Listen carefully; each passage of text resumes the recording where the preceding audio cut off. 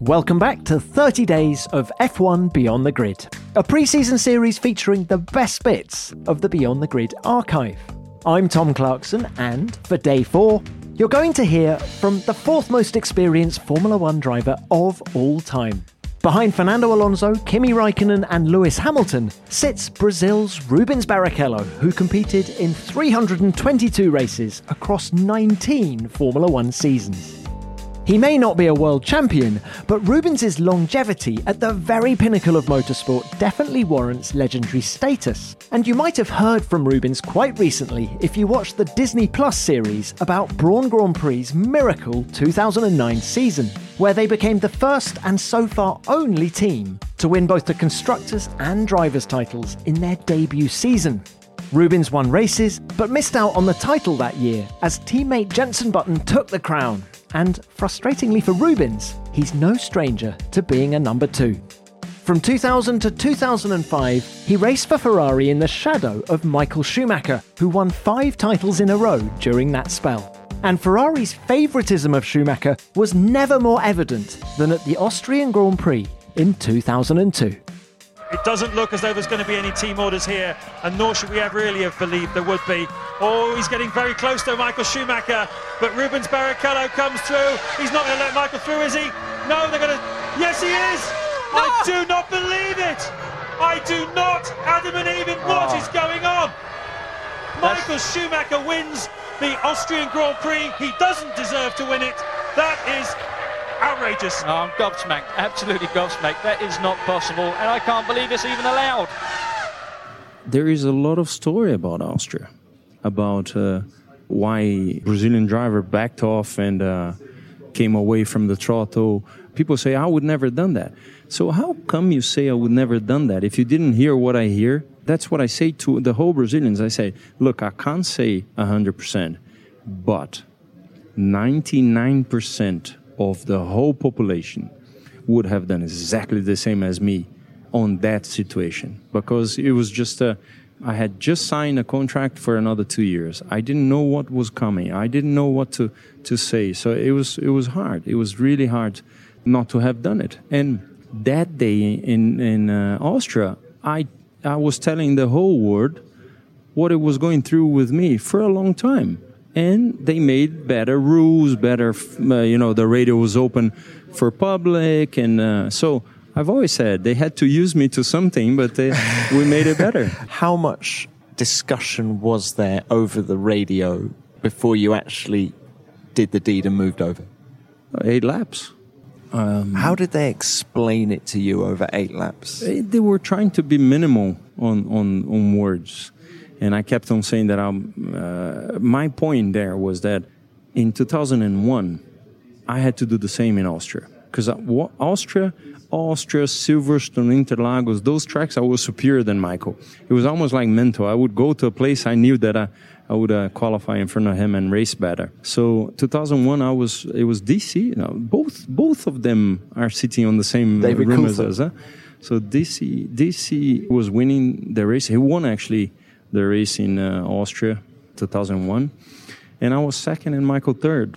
And they asked me to change positions. And after the race, quite interestingly, I went to talk to them and I said, what would have happened if I was leading the race? I said, if you were leading the race, we would never ask you that. And that was my point 1 year after on those 8 laps. You guys told me that in my face. I said, oh, Rubens, we can talk later. I said, no, we got to talk now. The race is finishing. So I think Michael was embarrassed. On the podium, he certainly looked embarrassed. But what about you guys away from the racetrack? The rivalry was intense on it. He never talked to me about that. He never talked to me about the U.S. I was stronger than him that day in Indianapolis. But on the pit stops, he came in front of me. And I was running right behind him. And we came out of the turn 1 Indianapolis corner. And he backed off. And I swerved to the right because I almost crashed into him. And I backed off too. I said, well, what is that? And all of a sudden, he backed off even more, and my car started to go. But maybe he thought okay, he doesn't want because he's backing off. So I go. And I think, okay, he's kind of giving it to me. I got to take it. A win is a win. That's why the finish is so close. Because I think it was a question marks all the way through. There wasn't I didn't want it at first. But then I said, okay, I'll take it. So amazing. I have 11 wins and 12 trophies. Because that Indianapolis one I never gave him back, so you got too many, so I'll stay with that. Look, but what about your relationship away from the track? Did you ever hang out? Did you? Yeah, we with a glass of red wine in our hands, we were. I mean, there was a time in have you been to Madonna di Campiglio? I haven't, but I mean, there was the skiing event before every season. Yeah. There was a day during the night event, and journalists had gone already. It was like 2 a.m., I don't know. We had a piano bar, and a friend of mine, you got to know some of my friends. And Jonathan was actually on the piano bar singing on the hotel. And the hotel, I remember the hotel telling us that, shut off because it's too noisy, but that's Michael, that's Rubens.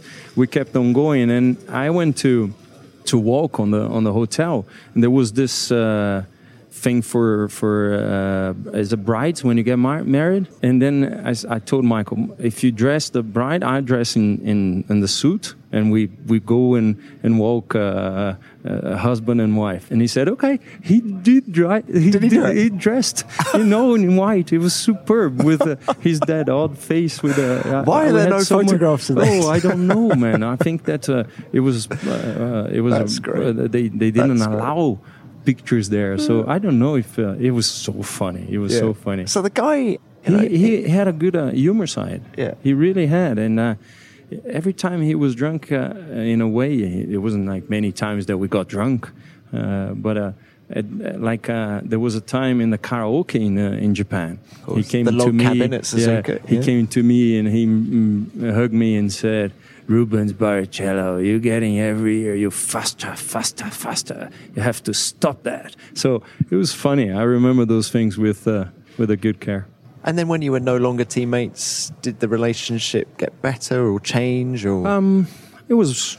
I think he went back racing because he saw the success in 2009. Honestly, he couldn't believe that I was still winning, and he might have thought if I'm there, I'll be winning too. That's for me what forced his thoughts of going back into Formula One, and with the car that I was driving. Wow, what amazing memories with Michael. It's fascinating that Rubens had that relationship with him off track, given how challenging it must have been to be his teammate and watch firsthand the success he was having in the same car. And how awkward must that debrief have been after Rubens gave up the win in Austria. As you can imagine, with 19 seasons in Formula One, Rubens has plenty more tales like that, so make sure you listen to our full conversation. The link is in the description for this episode. Thanks for listening. I'll be back for day 5 tomorrow, when you're going to hear from one of the strongest personalities in the current Formula One paddock. I'll speak to you then.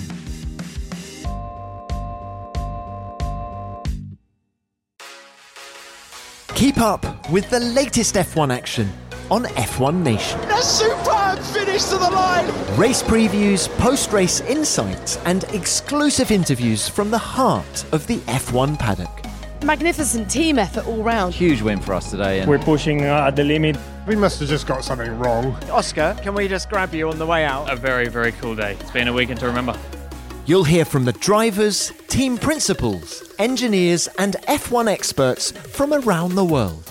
Really, really nice to feel that atmosphere there in the garage. Having the two of them in the points, quite impressive. Those next few positions are worth millions of dollars. The combination is unbeatable.